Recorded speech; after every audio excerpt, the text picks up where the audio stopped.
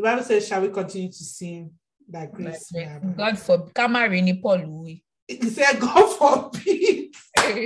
But whether you are growing, or whether you think you finish growing, whether you think you've balagad, sorry, I apologize for my rashness was whether you are Ikoko, the one they gave birth to yesterday, or you are balagba in the faith. Pride is a very, very critical sin that we all need to be watchful for. Hello, everyone. Welcome to another episode of the Unveiling Podcast with your hosts, Folu, that's me, and Komi. On this podcast, we talk about a range of spiritual topics that affect all growing believers. And we're excited to bring another episode to you today. Komi, how far now? How are you feeling? I'm fine. I'm just tired. Looking forward to the holiday tomorrow. Let's just clarify that the holiday tomorrow is MLK. So in case you are going to be listening to this episode after MLK, there's no holiday tomorrow. If you don't show up at work, you're on your own. You're on your own. But I'm back in school now. I missed my apartment. I actually really missed my apartment. Plus, I guess I just missed the fact that I was paying rent and not staying here. So I'm excited. Don't you have the problem with your internet at your apartment? I do, and that pisses me off so much. Every time you hear me see this internet, yeah, I probably say every time. But yeah, I'm still excited to be back. It's weird that I'm excited to be back. I think I've just missed like my space. So and schedule. Yeah, and schedule and actually living real life. Holiday just kind of makes you feel like you're in an alternate universe, and then they just jolt you back into real life in January. They don't even give you any warnings. So it's good to have that problem. Okay. So what's our topic today? So today we are talking about the topic is, can God trust you with his babies? Ooh. Very interesting.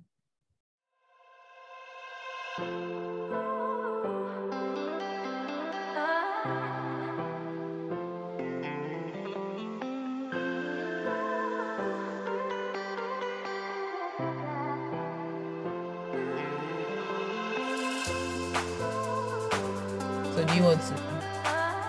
So have you ever babysat? Go ahead. I have 5 nephews. So yeah, I'm frequently babysitting. So what is the I have a couple nephews and nieces too. But what's the youngest baby you've actually babysat? Oh, I've probably babysat like a few weeks old baby. And when you say babysat, how long? Well, I think I would say, okay, so when my nephew was born, my sister-in-law went back to work. Well, I think by this time, because the maternity leave in the US is like 1 month. But her mom was around. So she was the one doing most of the babysitting. But by the time she went back, I would say he was about a few months old, but then I would like babysit for an entire day. Okay. So if I say joint babysitting, I'll probably say, yeah, for an entire day when he was a few weeks old. But sole babysitting, yeah, probably like a month and a half or 2 months old.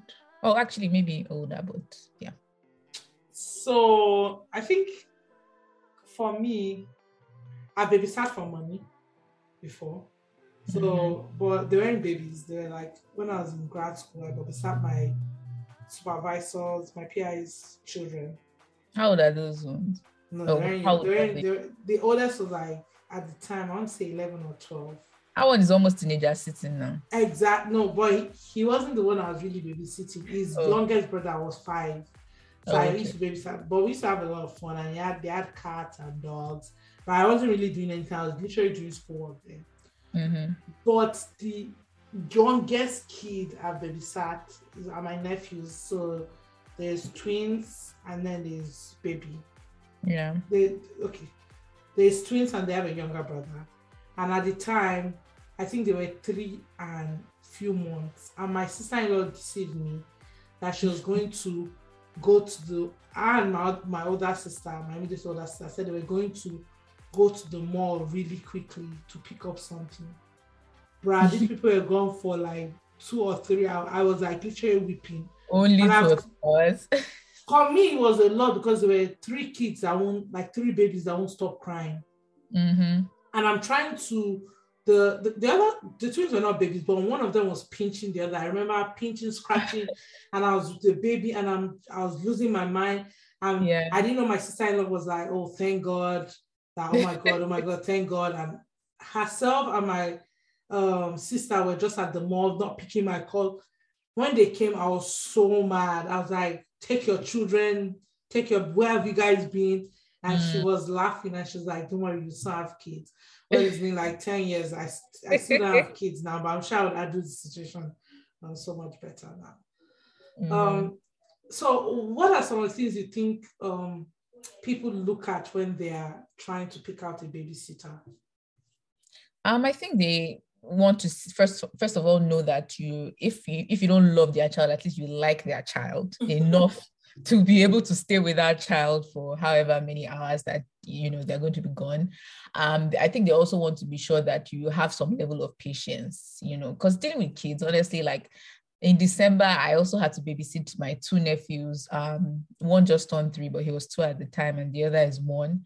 So I think another attribute a lot of parents look out for is patience in the babysitter, because children are really, really not sometimes, they're actually really hard to deal with every time. They are sweet. For example, like over the Christmas holiday, I babysat my nephews. The younger one was calling me mommy, and at first it was really strange, but I was like, okay. I mean, I might also have a practice run.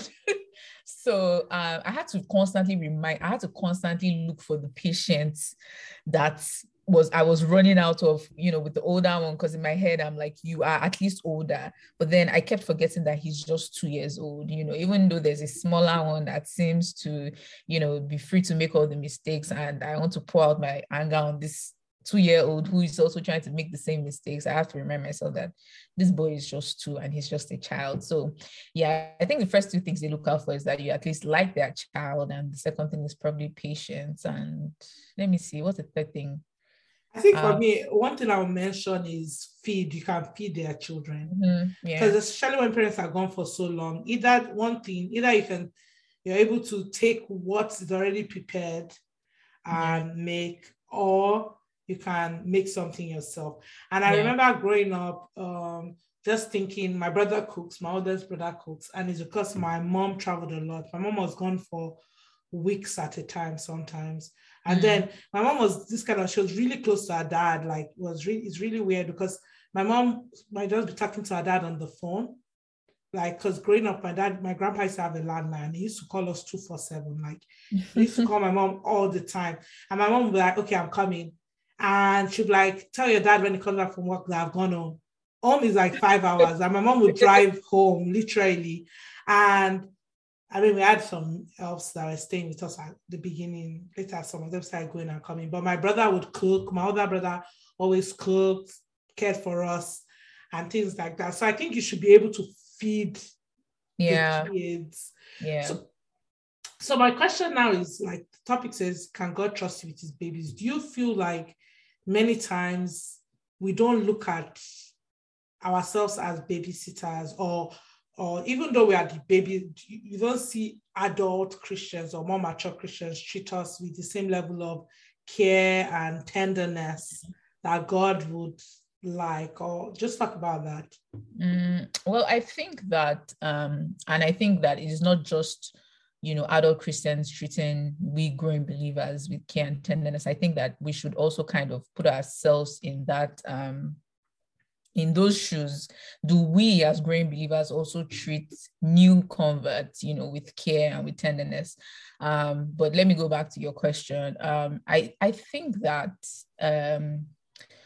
it really depends on how long you've been, quote unquote, a growing believer. If I was, a much older Christian, I probably would lose patience with a believer who has, and we're all growing believers at the end of the day, but For example, let me give an example, and this is not in any way, to condemn somebody who finds themselves in this situation or who is struggling with a particular weakness, or let's call it sin. But I think that sometimes adult believers just get irritated, when they see that this person, you're still struggling with this thing, you're still struggling with this thing. For example, you're still struggling with lying, or you're still struggling with fornication. Fornication is always a point of reference for fornication is the best Nigeria seed. I mean, but it's a big deal. Or you're still struggling with envy. Something as little as envy is huge. But I feel like a lot of Christians just brush it under the rug and focus on more horrible quote unquote things like adultery and fornication. But yeah, I think I just lost my train of thought. But you're saying that they are frustrated, basically. Yeah, I think they just often get frustrated and they forget, and that's also extending to us, an extension to us as well. We forget that we were at some point, regardless of how long it took us to get to this point in our faith, at some point we were struggling with these things. Maybe not exactly these things, but we were struggling with our own version of these things. If somebody, for example, is struggling with again adultery, you at some point, or even currently, you're struggling with jealousy or envy or pride, or something, or pride, exactly. So they get frustrated that this person is supposed to have grown to this certain extent, but I think we also forget that at some point in our Christian walk, we have been at this point as well. I totally agree with you. So one thing I want to piggyback from what you said is, I just remembered when Paul was talking to the church in Corinth of how these people are behaving like people in the world, and Paul was really frustrated. And I don't know if that's the only time. It's like, hey, you're meant to be eating bone by now, you're still drinking milk. And I don't know if it was even, I think that happened more than once, but I know the church in Corinthians was one with a lot of frustration where I think Paul had treated them with a lot of tenderness and care for so long, and it's like, brah, I need to be doing something better with my time. You guys, you guys can be doing better. So I see where we have to be. And I feel like, to buttress your point, I don't know if this is a little bit off from the topic, but you don't want a child. There's a problem if your child is still drinking milk or taking breast at the age of 7. Well, so, yeah. But you get my point. The point is as much as we want to be tender, we also want to encourage people to grow, because because growth is important, because God doesn't ever want to leave you where you're at. Yeah. I totally agree. I just remembered again the example of my nephews, like over the Christmas break. My sister-in-law had been trying to get my nephew to use his potty for number 2, and he only associated potty with number 1. Like when he wants to pee, he uses the potty, but when it's number 2, he just can't bring himself to use the potty. So I could see that frustration in my sister-in-law, like, oh, what is so bad with using the potty for number 2? But then again, you also have to get to a point where you are able to balance, although you are frustrated, you're able to also, you're also able to be patient with this child, especially, he's young, but if it gets to the point where he's 5 years old and he still prefers to poop in a diaper, then at that point, I would absolutely agree with Paul that, you should be frustrated with that kind of believer. But I think even as, and I also saw this in Corinthians, right? Even as there was frustration, there's also some kind of delicacy. And I think that's something that sometimes gets lost, because we human beings, the fruit of the spirit, patience, and you mentioned is that's where it comes to light, and it's very important, because sometimes some people cannot just help themselves. They still do number 2. They still cannot get to associate the potty with the number 2. Do you get? They are struggling, and I've been there before. It's not like I don't know it's a sin. I don't know.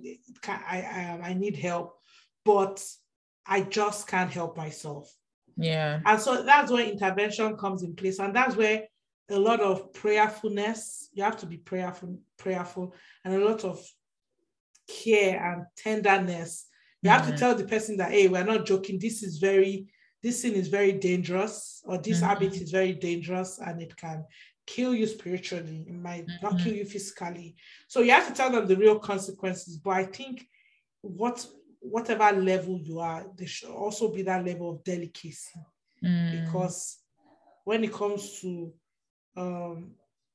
struggles or childishness, there's always, and that's why it's called childishness. There's that lack of wisdom, lack of understanding that is behind it. I don't know if I'm going on and on in a rant. I mean, yeah, I get what you mean. And I think that as you're speaking, I'm just trying to think about, I don't want to veer off the topic as well, but I can't help but think about, do we as growing, or, those ahead of us as mature Christians, are some weaknesses more permissible or more bearable than some others? Like then again, I'm sorry to keep using this this example of fornication or adultery. Please just use pornography or something different.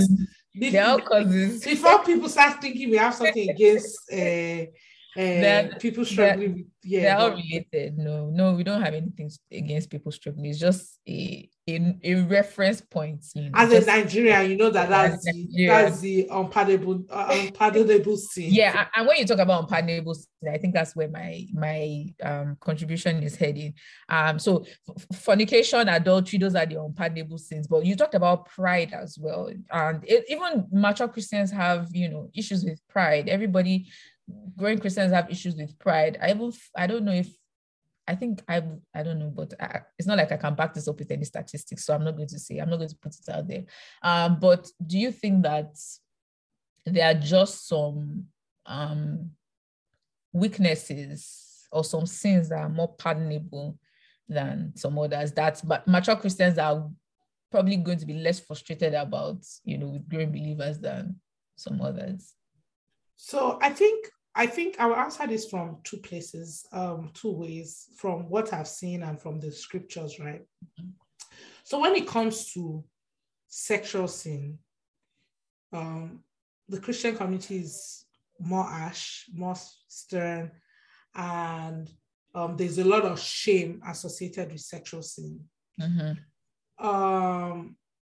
And I don't want to say it shouldn't be so. I don't think we are the ones that should. I mean, devil already has a lot of shame. We shouldn't be the one putting shame on people struggling with sin.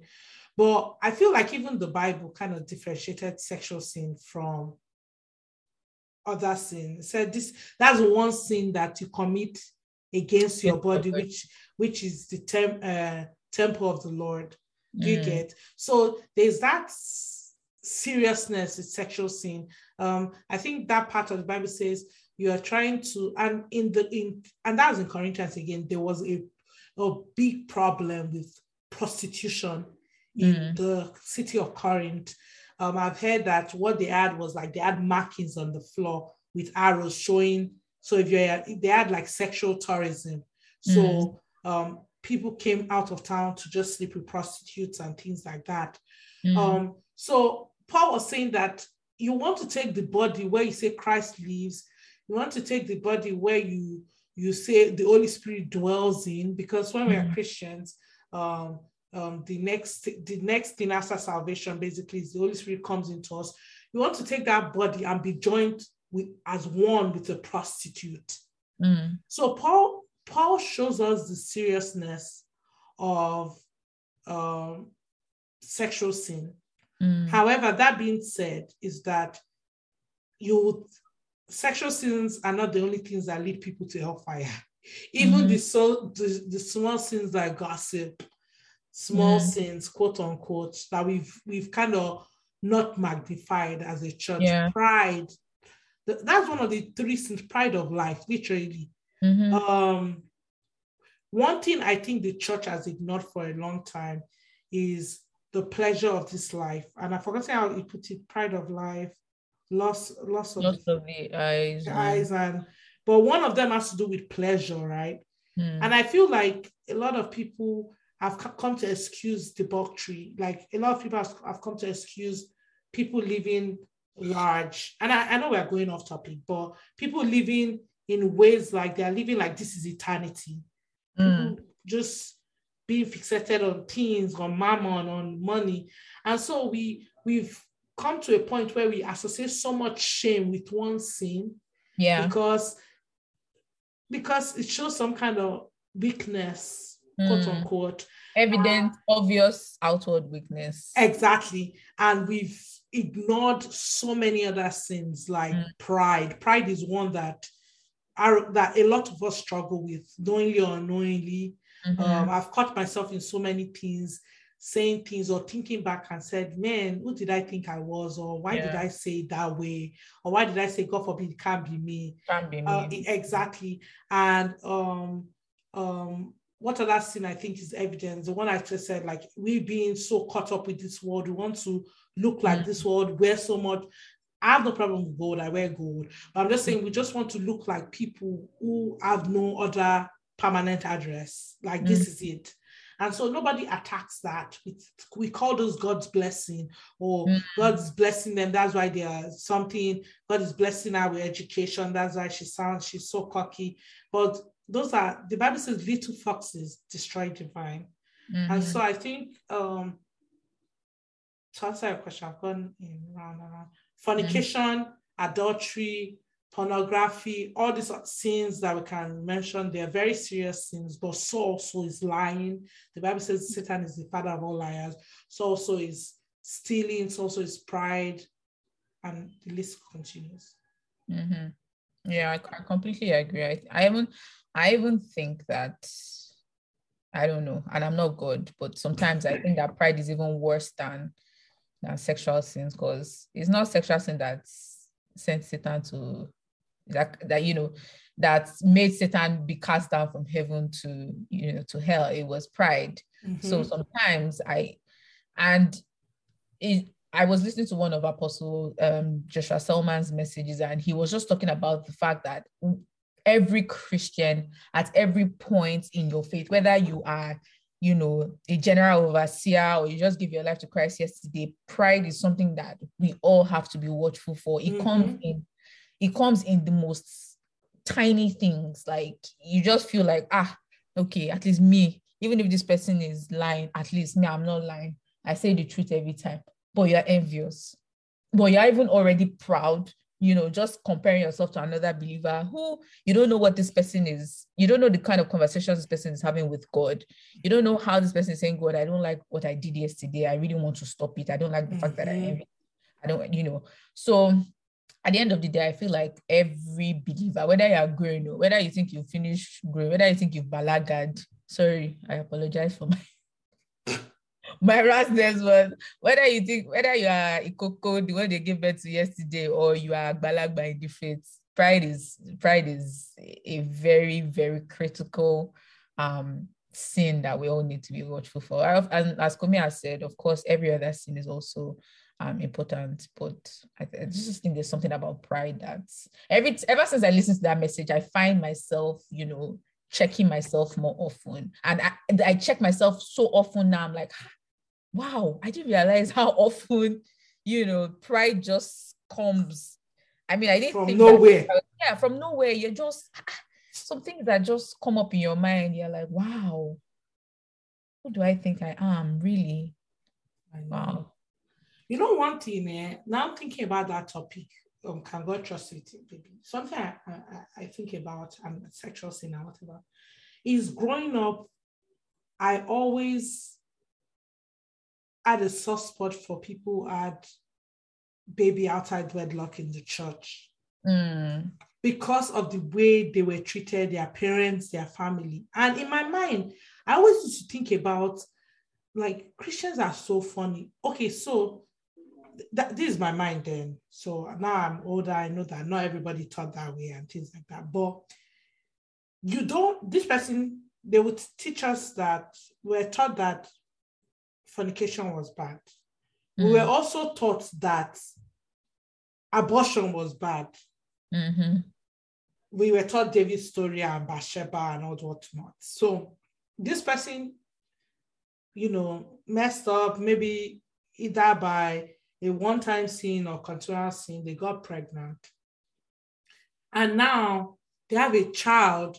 And instead of them, in my mind, this is how my mind is works. Instead of you applauding them for not, so say, killing the baby, you are making their family an outcast. You are making the girl, So in my mind, I used to think that, do we even have the level of grace and truth? You know how the Bible, I was reading somewhere, I don't know if it's in Colossians recently, but how they said Christ is full of truth and full of grace. Yeah. Right? God expects us to be that way. You want us to always propel the truth, but we never want to give out the grace that accompanies the truth. Do you get? So yes, they shouldn't have been doing what they were doing. They shouldn't have been, but now they've done that. You're meant to say the truth. In fact, now you don't even need to tell them the truth. They're already thinking about their life that, man, I have this baby to take care. But you're not ready to offer them grace. And it has caused a lot of babies and young Christians to leave the church. And so for me, that is that's really mind-blowing, and that's really and I think that when people first give their lives to Christ, they are so, just like newborn babies, they are so tender, they are so impressionable, they are so delicate, and it takes faith to even give your life to Christ in the first place. Yes, and faith grows. So if even sanctification is a process. Exactly. Everything is a process in this life, So sometimes I feel like we're too, like you said, talking about grace, of extending grace, but even in truth, you want to tell them the truth, but you also want to extend the same grace that Christ has extended to you, to these people.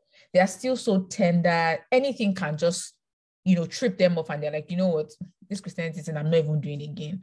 But we find that once people give their lives to Christ, then we start to expect some things from them that, honestly, sometimes I think it's unrealistic. Because like I said, it's a process. They get, just because, I gave my life to Christ today, does not mean that I'm all of a sudden, this mature believer. I'm still being transformed on a daily basis into the image of Christ. I'm still being transformed into an identity that is very, very similar to Christ. So it would take time. This believer is going to rise. This believer is going to fall. Even as growing Christians, we still rise and fall. So I think it's just very important that we treat them with delicateness. Is there a word like that? But we treat them with delicately. Yeah, the way we treat our babies, our actual, physical new babies or toddlers, extend that same level of grace and, mercy and love and compassion to them. I think if there's something I've learned, us rounding up from this podcast, is when it comes to any believer, baby, growing, mature, it should be a balance of truth and grace. So there are places, even in the same Corinthians, I don't know why I keep going to, when Paul told them that man that was ran away with his father's wife, can you remember? That Paul says that they should send him out of the church. The guy came back in 2 Corinthians. He was allowed back. But I think sometimes you have to be stern, because as much as in Nigeria, I think we are big on truth. I think I've seen in America, they are so big on grace. And the Bible says, shall we continue to sin that grace? God forbid. He said, God forbid. No, because so in the end, as much as we are, hammering that, hey, we need to tell grace, or we need to tell the truth, we need to get to a place where it's really balanced for us to see growth and see what, to have a full and a complete image of who Christ is and who he wants us to be. And just to piggyback on what you said in conclusion from my end, it's also, grace and truth are also very important, to strike a balance, to actually have a believer who is well grounded. If a believer is so brought up with so much truth and no grace, they become like legalistic. Yeah, exactly. And if a believer Pharisees. is brought up with, so much grace and no truth, they I don't know what the word is. Jesus loves you the way you are. So you are, come as you are, but don't stay as you are. Yeah. God wants you to come the way you are, but don't remain as you are. That's the whole point of Christianity, for you to be transformed, into the image of Christ. So I completely agree with you that we have to strike a balance at every point in time. Yeah. All right. Kumi, any last thoughts before we wrap up for today? No, I think we had a really great discussion. I would catch myself on pride, especially when I'm pushing out the truth I tend to be somebody who says what's on my mind. So pushing out the truth in ways that are not godly. And just extend more grace, and also extend more truth when I need to be, because sometimes I tend to, so I need to always consciously remind myself not to be a proud person, to, be caring. And I feel like God spoke to me a lot with this podcast. Yeah, I think for me, it's sometimes hard for me to tell the truth. I find myself extending so much grace that I cannot come and now tell you the hard, raw truth. So I think for me, like you said, it's really important for us to strike that balance in, offering both grace and truth at the same time. All right, it's been an amazing conversation. I hope you guys enjoyed listening to us today, as we enjoyed bringing this podcast your way today. And I hope that we can all learn from this. We can all grow from this. Like we said, we're just growing believers. We are not your pastors. We are just two friends, two growing Christian friends, having conversations and trying to sharpen each other up. And we hope that we're also doing the same for you. So until we come your way next episode, stay strong, stay believing, stay faithful, and we will speak with you guys next week. Say bye-bye now. Yes. Bye, guys. Bye, people.